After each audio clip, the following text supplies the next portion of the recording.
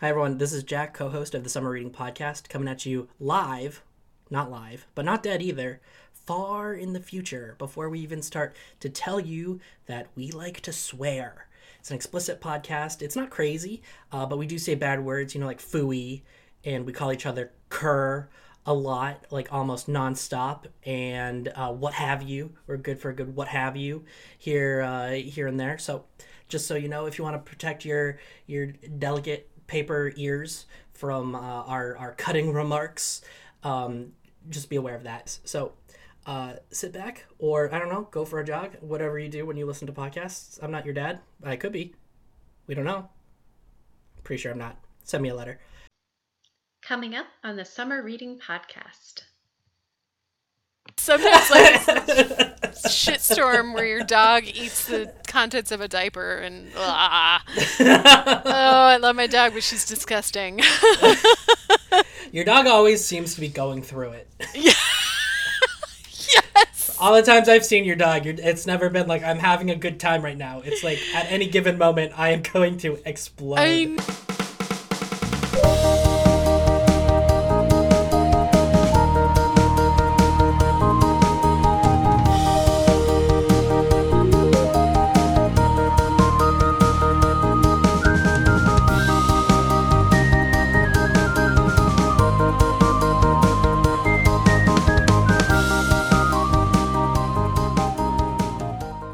Hello and welcome to the Summer Reading Podcast, the podcast where a professor and a librarian read and review all of the books you were assigned in English class. I'm your professor. My name is Jack. My pronouns are he, him, his.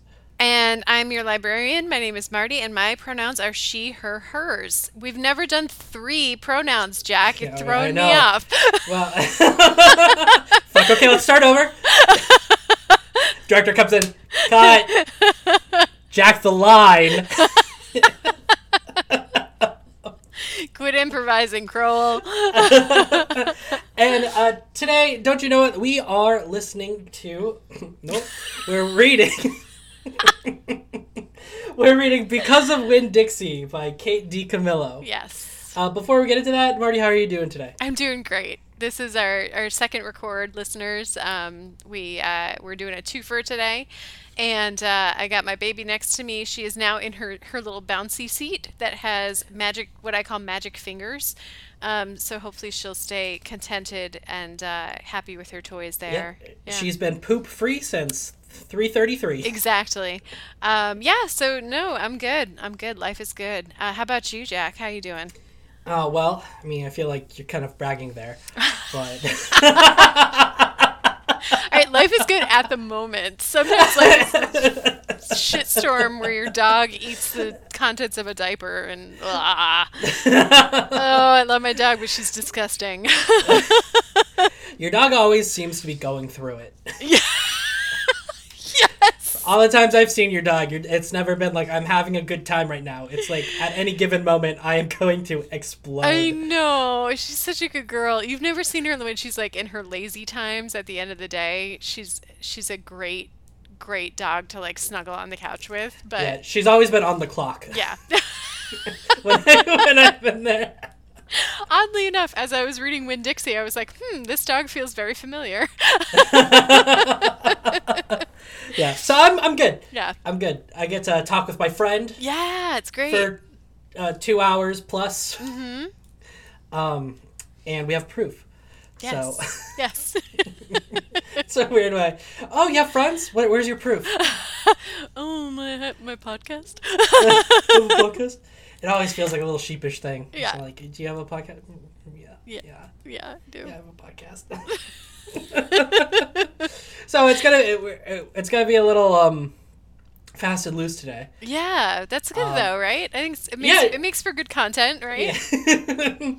Yeah. Fast and loose and quick because we have a time limit. We do, because I have to go pick my other one up from I tend not to work under these conditions. I know. I'm fucking everything up over here. And I want the listener to know I'm not judgmental of Marty. I know. No, they know. This is for my mom. Oh, I see. Gotcha. Yeah, Rosa, Okay. it's all good. We're just bantering. So, puts up with a lot on that podcast. Shut up.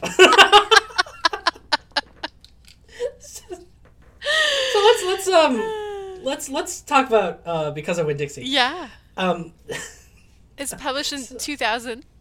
2000. So this is relatively not the most recent. For us, it's a newish one, though, right? Yeah, I don't know what the other most recent ones we've read. Tomorrow and Tomorrow and Tomorrow. Yes. I think is the most by recent, far for sure. the most recent. Then Yeah. The Hate You Give. Yep. Then probably Hunger Games. Oh yeah, Hunger Games, Yeah. which was 2008, I believe. I think that's right. Yeah. We only did a whole podcast on it. But yeah, so this was 2000, recent, just a hearty 23 years ago. Yeah. I guess that's not so recent that person could Oh. drink legally. Oh, So- Jesus Christ. Well, it feels recent, Jack. Well, what's fantastic about being born in the year 2000 is you never have to think about how old you are. It's true. Yeah. I think I lucked out because I was born on a 5-year. Oh, yeah. I was born on a 4. So, yeah. No, this must be hard. I'm just screwed. And so Kate DiCamillo, I think most famous for writing Because of Winn-Dixie. Yeah. Would you agree with that? I would agree with that, yeah. She's fairly prolific. Mm-hmm. She's written a bunch of books. I don't know why it took me so long. Well, and I Not will even, say, like, tweets. as a children's librarian, like she is gold star like author. You know, everybody knows Kate DiCamillo when they have a young child. It seems, you know, not everybody loves her, but I think everybody knows her because I think Winn-Dixie is now one of those books that's taught in almost every curriculum. It's taught. We're talking Mr. Popper's Penguins. Exactly. Kind of level Yes. of book. Yeah. Roald Dahl's canon. Yes, absolutely. Yeah. Reminds me, we said we were going to do Shel Silverstein one of these days. Oh, fuck, that's right. We have to do him. Yeah. So in taking my notes, I did probably the most morbid thing that I've ever done, which is I left a gap next to her birth year, just to. Just to state that she's still with us. Yeah, well, if it changes, I'm able to fill it in. Oh. So she won the Newbery honor. The Newbery, that's like the Pulitzer of children. Yes, it is. Books. Yeah, It's the Newbery is a big stinking deal. It's the award. Yes. So There's the Newbery and the Caldecott, and I would say the Caldecott is, that's for illustration. The Newbery is really the literature award. Although that's changing. There are numerous other children's book awards, but yeah, the Newbery is still sort of like the gold standard, I would say. Yeah, and so it's a big deal. Mm-hmm. Big deal. And this is the book that did it. Yep. Winn-Dixie is the winner. And so the thing with reading up on authors that are still with us is there tends not to be as much information to go through. Yes. But I did find on Kate DiCamillo's website. Hey, I was there too. It's the place. It is. The place to be. I was reading up on these frequently asked questions that people said about her work. And she answered this question: where did you get the idea for Because of Winn-Dixie? And I thought it was apropos, and I'd like to read her answer. Sure. So, someone asked, where did you get the idea for Because of Winn-Dixie? And she replied, I wrote Because of Winn-Dixie during the worst winter on record in Minnesota. I was cold and lonely and homesick for Florida, where I grew up. I couldn't afford to go home, but I could write a book that took me there. Also, it was the first time in my life that I had been without a dog. I was living in an apartment where no dogs were allowed, but there weren't any rules about imaginary dogs. So I made a dog up, the best dog I could think of, a smelly, friendly, big old mutt. Yeah. Oh, I love that so much. And I will say that I really, in reading her website, and I told you before we started recording that I heard her speak when I was working at the Cambridge Public Library, and she's a very lovely person to talk to and to read about, and yeah. So I don't know, and I love that she loves dogs so much. I think that's really nice. Yeah, it fits. Yeah, it fits, and I don't know. fits. I'm a dog lover too, so like I said, my dog keeps me on my toes, but I love her so much. So let's go here. I did this out of order, but no one's gonna arrest me for it. Have you read this one before? I have, yes. This was a reread for me. I did not read it as a young child because I am old. So when 23 years ago, I was You reading those children books again? 23 years ago, I was in high school, so I did not read Winn Dixie when it came out. But I read a series of unfortunate events in college. But yeah, I read this when I was working in the children's room. I was not an official librarian yet, but I picked up the book because I heard Kate speak, and then I read the book that was being published at the time, which was Raimi Nightingale, which I highly recommend. It's a really good book. And then I was like, I should really go back and read like her big one. So I read Because of Winn Dixie. So it's a fairly recent read within the past decade. How about you, Jack? this was a reread. Yeah. I don't remember. I was talking to you before we started. I don't remember the first time I read it, but I'm confident it wasn't during the bad year. That's good. This is when I go on my Goodreads and I see like, 2017, it was May. I was like, fuck! As I said, I don't remember if this was one of the books that appeared on my mom's local access television show. Mm-hmm. But it's a good contender. But I do remember, I think I read it around 2005, which is when the movie came out. Yeah. And so okay. 2005, it was middle school. Yeah. Ish, I think. So I read it then, and then I reread it last weekend. Yep. When I was hanging out with on Friday, when I was hanging out with my parents. Oh, nice. And my dad went for a motorcycle ride. Then he came home, and he took a nap on the couch, and I read the whole book. Beautiful. Between him falling asleep and waking up. That's great. And I was like, Dad, you slept through that whole book. He was like, what? No. What? Have you started it already? And I was like, no. He's like, huh. That's great. That's so funny. It was really, really endearing. Doing that. So I don't remember it. I think I was a child when it came out, so I read it. I imagine I read it around that time. Yeah. I think this also was closer to the period where I liked reading as a kid. Yeah. Before I went to my book-free adolescence. Right. With that. But yeah, it was a reread for me. Nice. Yeah. I don't know what I was just gonna say. I'm sorry. I completely lost my train of thought mid sentence there. Oh, that's what it was. I actually just posted, for those of you who follow me on my Instagram, I posted something from Kate DiCamillo's account where she was having a package delivered to her home, and the delivery person was double checking the name. He said, "Oh, DiCamillo," and she said, "Yep," and he said, "Kate," and then he said, "Wait a minute, did you write Because of Winn Dixie?" And she said, "Yes, I did," and he said, "I remember my third grade teacher reading that to me," and she said that she could see in this adult man's face that he was transported back to being that third grader listening to this story, and she said, so this is my way of saying, like, read to kids, they remember it sticks with them. And I thought it was such a lovely little anecdote, especially because I really love that she didn't make it about her. She didn't make it about, well, look at how important my book was. It's like, no, the important thing is #humble brag is that his teacher read to him, right? Like I love that, and I love that it was third grade, because I think I talk about this a lot with parents. I talk about it to myself. But it's sad that we stop reading to children at a certain age. You know what I mean? Mm-hmm. Like, and there's some case to be made for, well, at a certain age, kids don't want you to read to them. It's like that. But, I don't think that's but true. I don't think it's true. You know, I think that We wouldn't have movies or theater if that was the case. People say, "Oh, well, my kid's 14. He doesn't want his mom to read to him anymore." And it's like, but honestly, he might. He probably does. Deep down.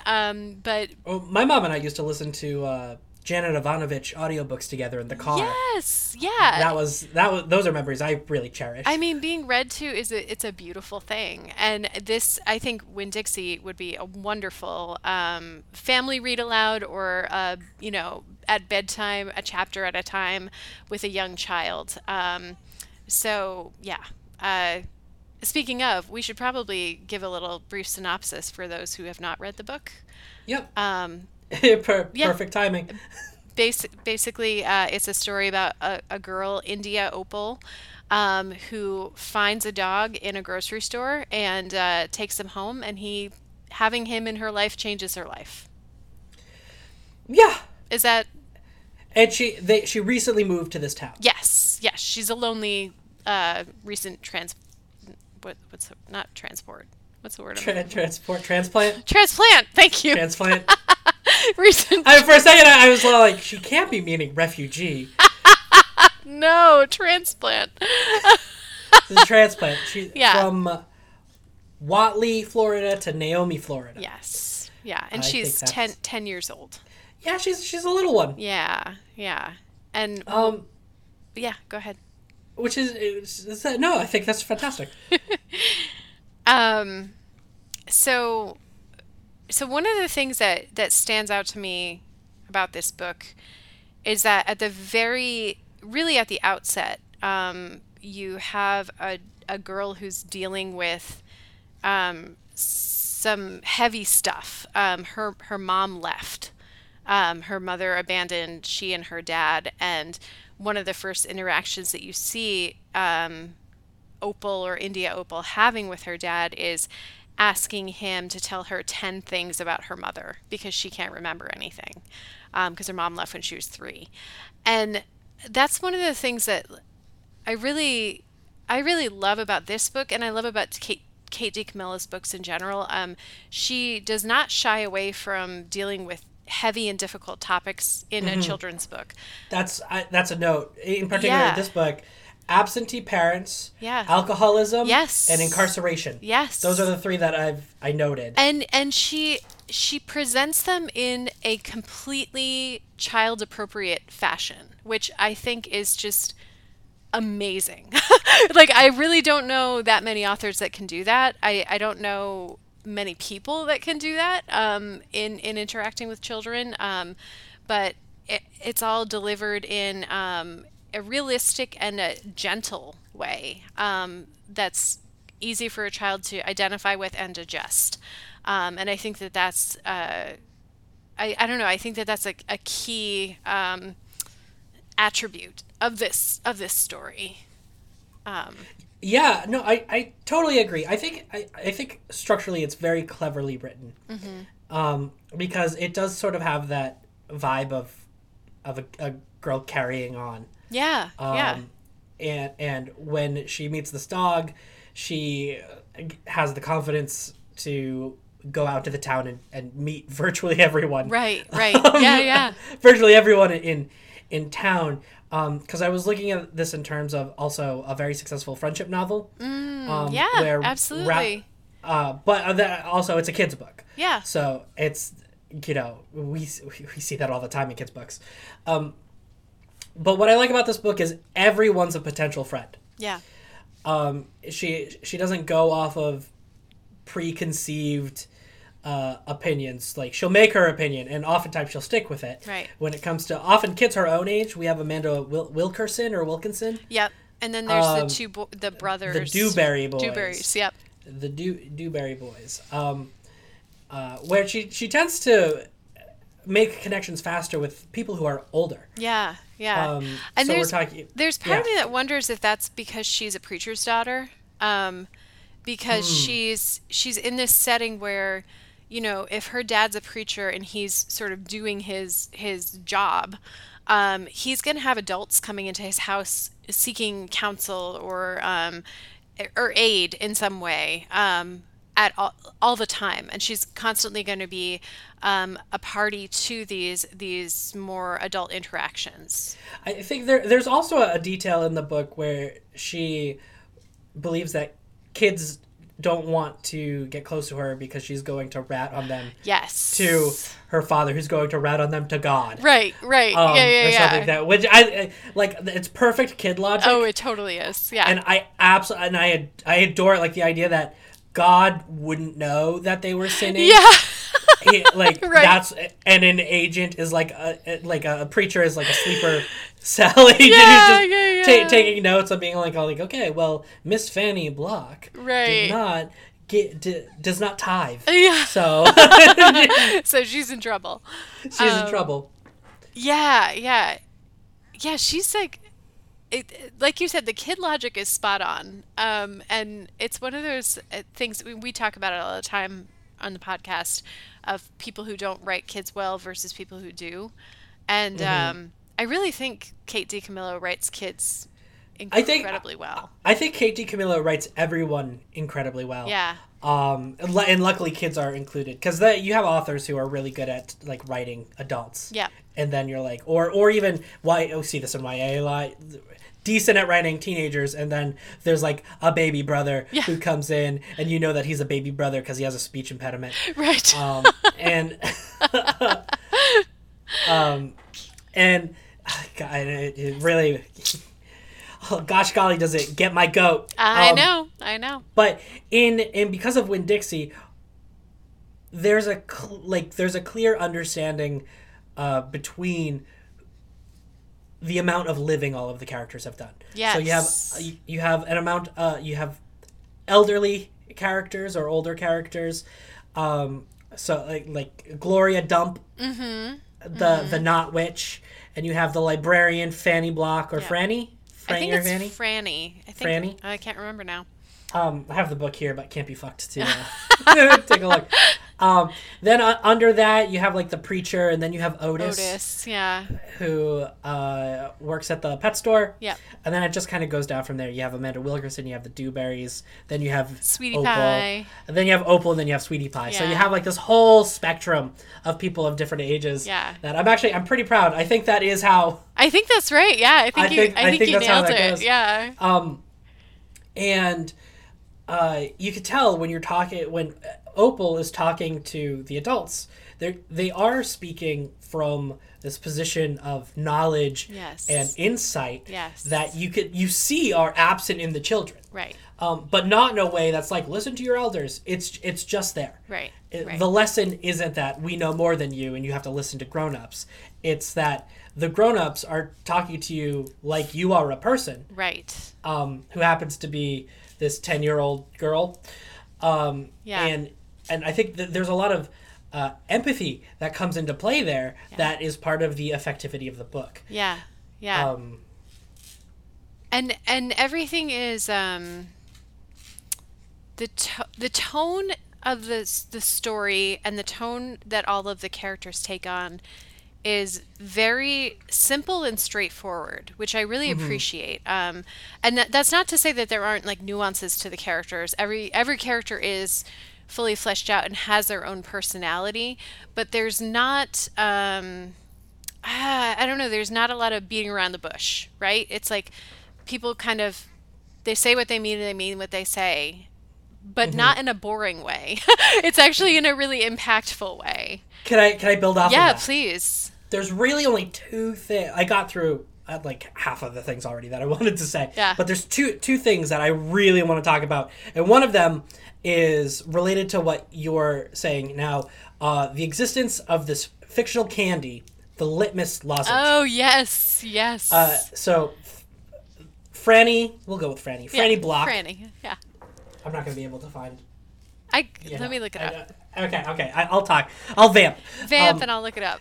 Her great-grandfather had a candy factory where his name was Litmus, and he made litmus lozenges, which taste like root beer and strawberries and sorrow. Yeah. Which is so like It's pretty metal. It's amazing. For a kid's book, and everyone can taste it. It's Franny. It is Franny. Franny. Yeah. All right, you get point to Mason. So the litmus lozenge, and it tastes like sweet and sad. Yeah. Which conceptually I'm really in love with. Oh, it's so great. Because everyone can taste it. Yep. But looking at the book structurally, the existence of the litmus lozenge it's essentially a backstory pill. Oh yeah. Where it is like the primary way that we as readers get to know about all of the characters' pasts. Right. Like when we're talking about the girl Amanda, like it's through the sadness of eating this candy that we find out about Carson. Yeah, her brother Carson died the year before. Yeah. And it's how we learn that Otis, the guy who works at the bookstore, my brain is like, store must have books. Works at the pet store. Was incarcerated for assaulting an officer. Yeah. Just because he wanted to busk. Also, that cop needed to back off. Yeah, Even no in that kidding. story, No I'm kidding. like, oh, so he was playing a guitar? Yeah, right. Let's put him in jail. Sorry. No, it's good. It's good. It's true. Yep. So we have that. So she's going around town and just giving these candies to people, and the candies are like, you know what?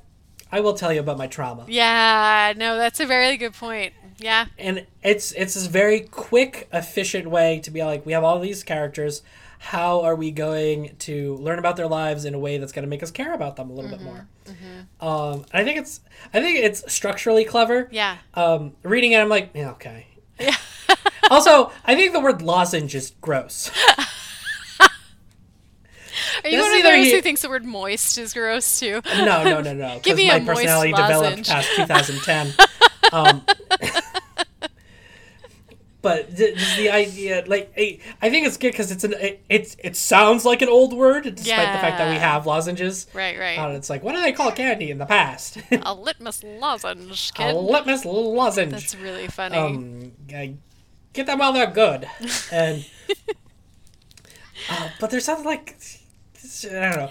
I find it off-putting. I don't know why. I can't articulate it past that. But That's fine. About We all got eating a lozenge for fun. We all got our things. I get it.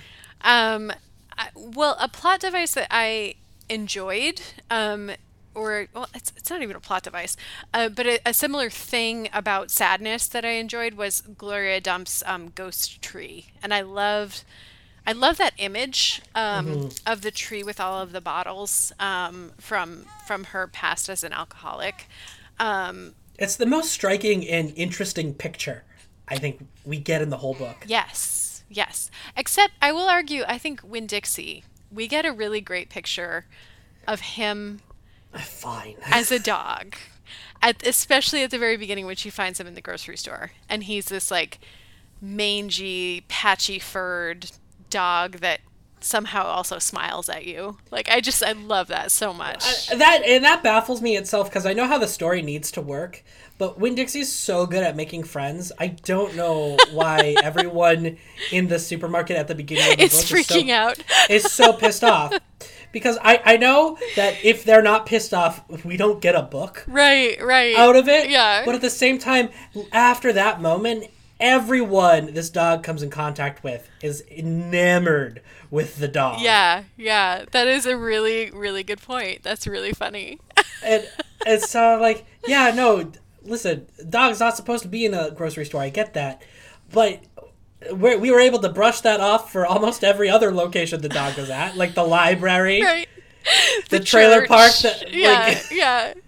Yeah, a dog that goes to church. It's not there. It's like, I'm nitpicking. But there's something about that. He's there shopping for lozenges. Well, and also the lozenges. How old are they supposed to be? Yeah, I guess because they were popular. It's been at least a few decades, I think. So Franny says that her great-grandfather fought in the Great War. Yeah, he was a Confederate soldier. That's another thing we should talk about. Yeah, he knew Jasper from Twilight. Yeah. So they deployed at the same time. That's the one thing that's my one big beef with this book. I love this book so much. But the sort of take on the Civil War and the Gone with the Wind being the book that is chosen to read to we have Franny talking about how the war was about slavery and states' rights. Yeah. But in actuality it's states' rights to have slavery. Right, exactly. And to me, I'm like, okay, well, this is probably accurate for how this conversation would go in certain parts of Florida, right? Yes. But at the same time, can we please step away from this narrative, especially in children's literature? Like, and I imagine the people who listening to this who had read Winn Dixie when they were younger, are thinking, "What the fuck? They talk about states' rights?" Yeah, right. In this book, it's like a complete little like one-off line, but still, it's there. Yeah. It's like when your friend from college is trying to test your political waters. Yes. You're like, so, gun control, am I right? Yeah. And you're like, we can just have a drink together. Yeah, we really don't have to get into this. Yeah, that's the one thing that, like, it bugs me every time I read this. That I'm like, so especially because Gloria Dump, I believe, is described as a black woman. Yes. And she, at the very least, she's portrayed as a black woman in the movie. Okay, yeah. So then, Opal wants to read to her, and she asks Franny for a book recommendation, and she's, Gone with the Wind is a great story. And I'm just like, oh, okay. Really? Like, this is the choice we're making. That, I don't know. It just, it sticks. She's like, native son. Yeah. Oh, Jesus. Opal's like, Gloria, what is the Communist Party? Yeah, so that is always, that's always the thing that sort of casts a pall on this book for me, is the sort of I don't know, the glorification of the good old South, like the good old days. Yeah, I just don't. Can I tell you my other big gripe? Yeah, please. I cannot stand the preacher. Okay. Get into that, because I wanna hear about this. Do you like the preacher? It's funny, on this read I feel like I was kind of indifferent to him, to be honest. I understand the character. Yeah. But I can't stand. I understand him, but I can't stand him. Yeah. For a number of reasons. One, I don't really like the sort of disaffected man of rationalism, who, like, by the construction of the book, tends to be a knowing figure, right, of the community, but he feels so stony. Yeah. To stony like stoic, not stony like, like he's stoned all the time. Yeah, like he is splitting an edible with his kid. Not like that. Stony like stoic. Yeah. And emotionally removed. Yeah. From many ways. Like, she has to draw information about her mother out of him. Right. And to the point where the emotional climax at the end, where Opal thinks Winn-Dixie's run away and is afraid because the thunderstorm is going, and he goes with her. I like that he goes with her. Yeah, but I do love this moment where she fucking snaps at him. Right, I know. I love it too. She snaps at him, and it's like, you don't know this? You didn't tell me anything about my mom, and what now? Now I'm scared, and the one thing that's brought me some sort of peace and grounding in this new town is the dog that's gone, and you just wanted to give up, and he's like, whoa. Yeah.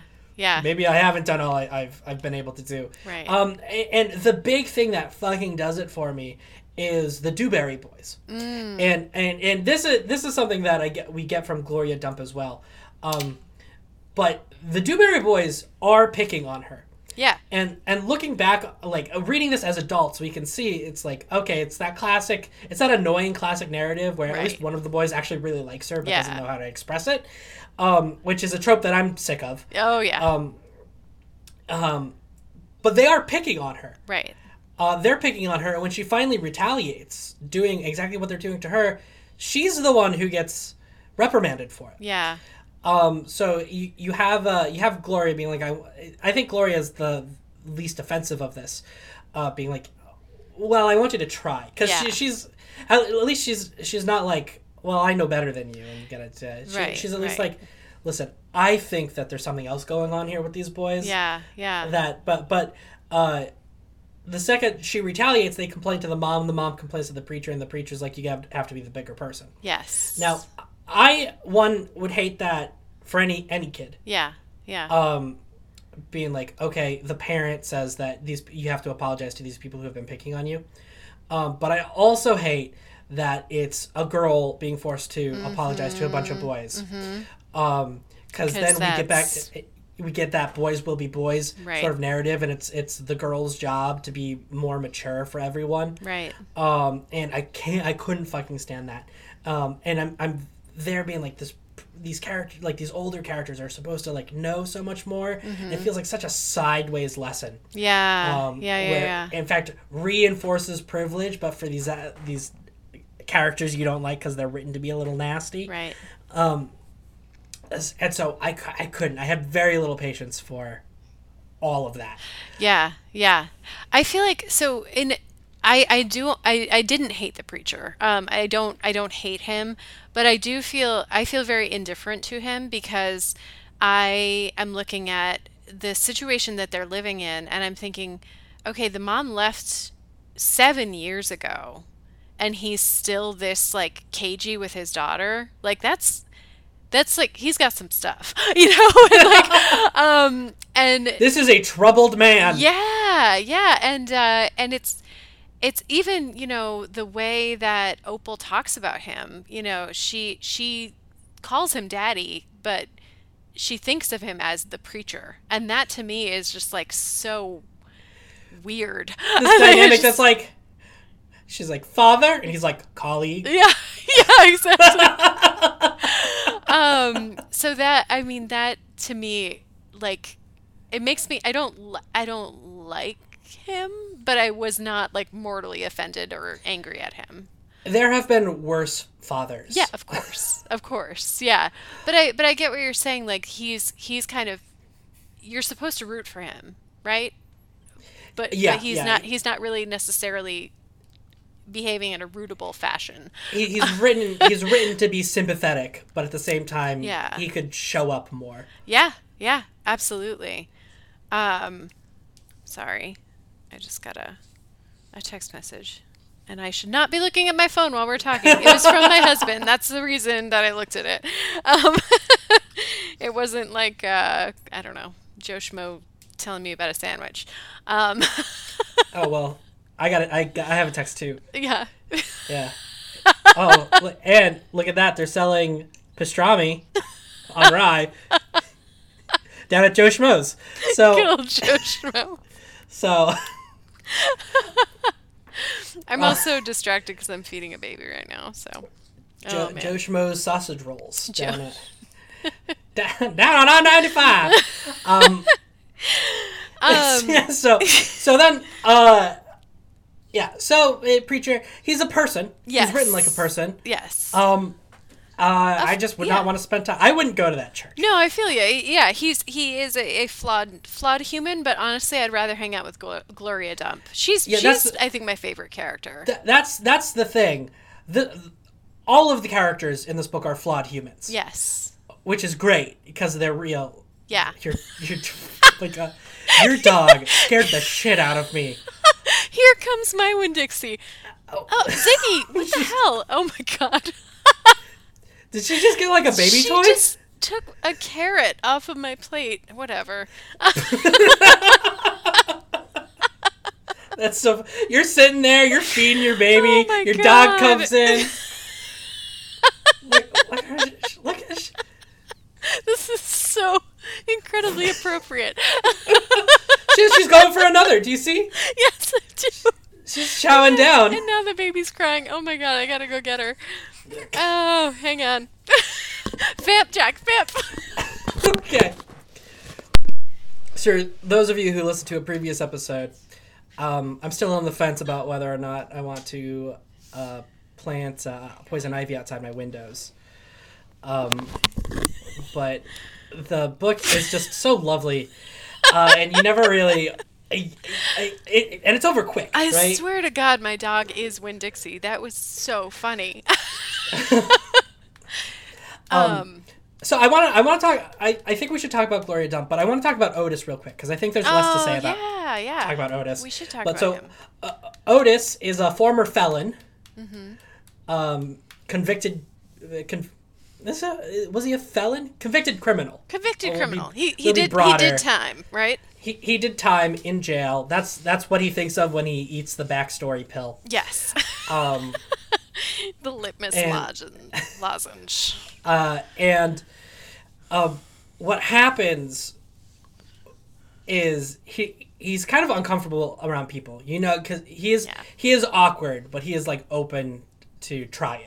Yes. And I think that's fundamentally what makes a likable character. Yeah. Is you put them up against their flaw and they're willing to try anyway. Right. And so he's willing to talk about his experience. And what I think is fantastic about the book is that they don't... Opal has these preconceived prejudices about criminals. And she's like, am I allowed to spend time with you knowing that you went to jail? Right.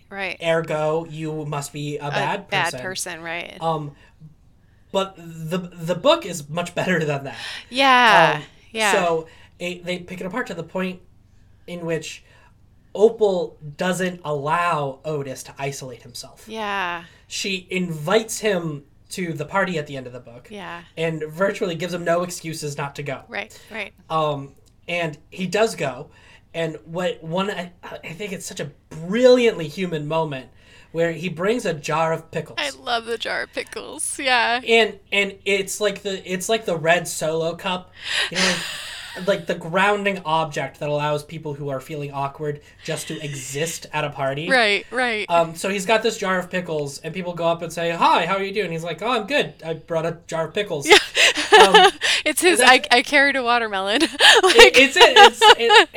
It's quirky and it's this moment of humor, but it's so incredibly real. Yeah. As well, that it's like, they go great with the food that we have. Bring it in. Come on in. And, it's just this wonderful, listen, going to jail does not mean you are a bad person. Right.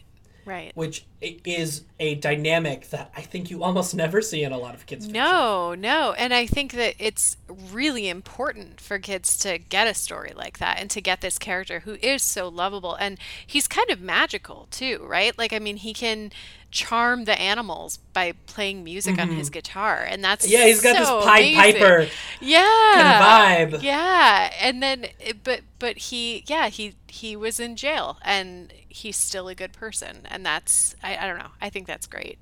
I really do. I think this is it's a book that,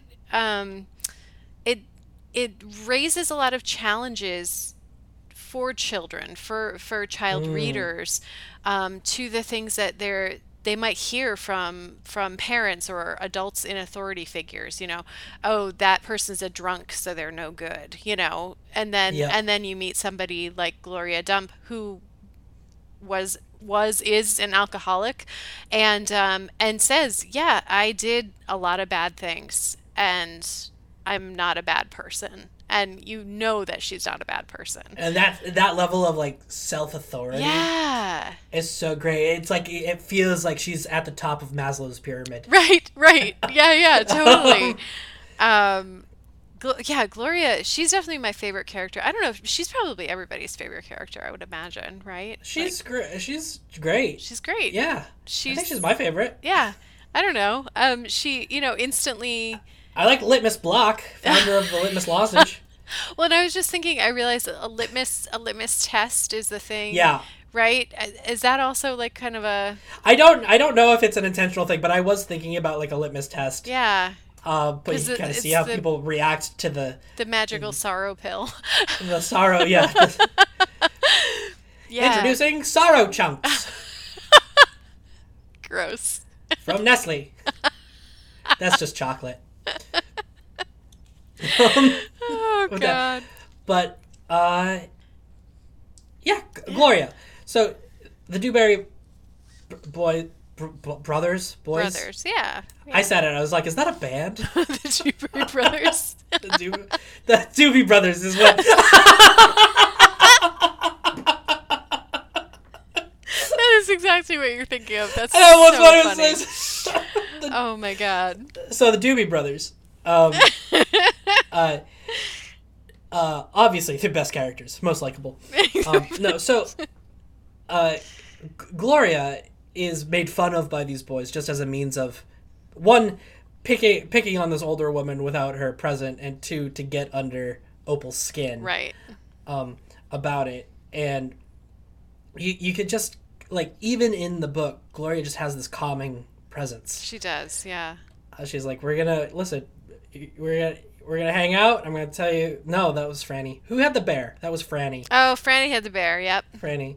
Yeah. Franny's a really good storyteller. She's a good. Yeah. I thought it was a bear. Yeah.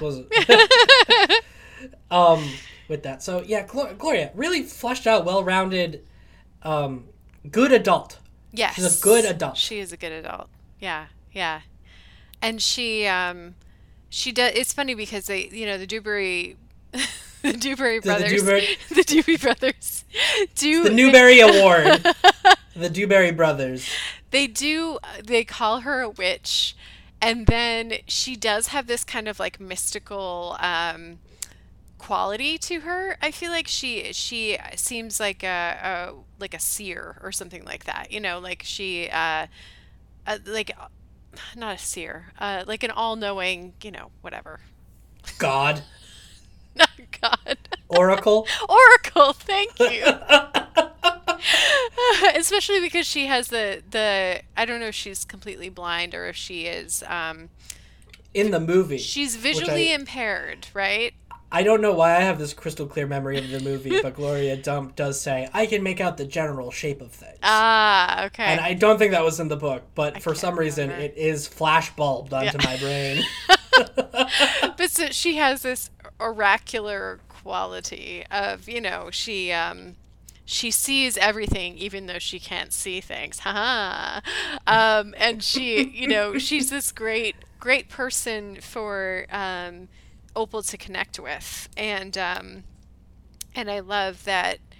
I love that these friendships just evolve naturally, and that, like you were saying, like it doesn't matter the age. The age is not a barrier. Background, all of that.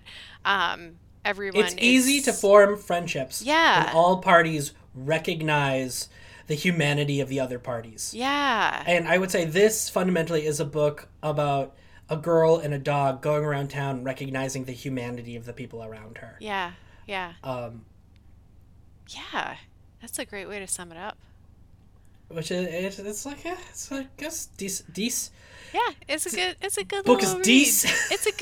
It's a good little book. I think people should read it. I think probably everybody does at this point. But yeah, I do wish. Well, it's up there. I think it's a canonical. Yes. We got I think it's there with Bridge to Terabithia. Yes, I would agree with that. Absolutely. Sorry. Now there's something being delivered under the door of this room. Okay. Jack, I'm sorry. Listeners, I'm sorry. This is not good content. Your face just became so stark. And I was like, we have a time crunch, so yes, we better, I know. We better be going to rabbits anyway. We better do rabbits. Yeah. So we'll do that. Just everyone, just sort of fill in what you think happened there, and Which is good because it's time for rabbits anyway. Rabbits. I hate rabbits. If there's anything I hate more than a rabbit, it's two rabbits. Hello and welcome to Rabbits. This is the segment at the end of the show where we rate the book on a scale of none to 5 rabbits. You can give something a decimal. Just don't think too hard about what it means to give something half of a rabbit. Mm-hmm. So, Marty, oh God, you just rose your baby into the frame. And at this point, I should know the baby's there. But I was so like, whoa! It's all good. Yep. I'm just burping her now. Because of Winn, Dixie by Kate DiCamillo. Yes. How many rabbits are you giving this? I am giving it 4 1/4 rabbits. I think it's a great book. I think it's a good one for kids to read. I think it's a good one for families to read together. I enjoy it every time I read it. But like I said, I have that bone to pick with the whole good old South days, Civil War. So Civil War. I don't really enjoy that element of it. So that kind of knocks 3/4 of a rabbit off for me. There's like always one in every book. There is, yeah. Where you hit that point and you're like, you're just like, I don't know how I feel about that. So Bella Swan's like, you'll take my guns from me in my cold dead hands, and you're like, whoa. Hang on a second. So yeah, 4 1/4 for me. But I enjoy this little book, and I really like Kate DiCamillo. So Kate, if you're listening, I'm a big fan. Sponsor. Sponsor us, please. How about you, Jack? How many rabbits are you giving it? I think I was gonna do 3.5. Oh wow! I think I'll do 3 3/4. Oh wow! Okay. I go 3.75. I like the book. I think it's a good book. It doesn't spark like joy. Oh, okay. I think it's a fine book, and it's great for so many reasons. Like, I think friendship. I think it healthy relationships between people regardless of age and background. Yeah. I think that's very good.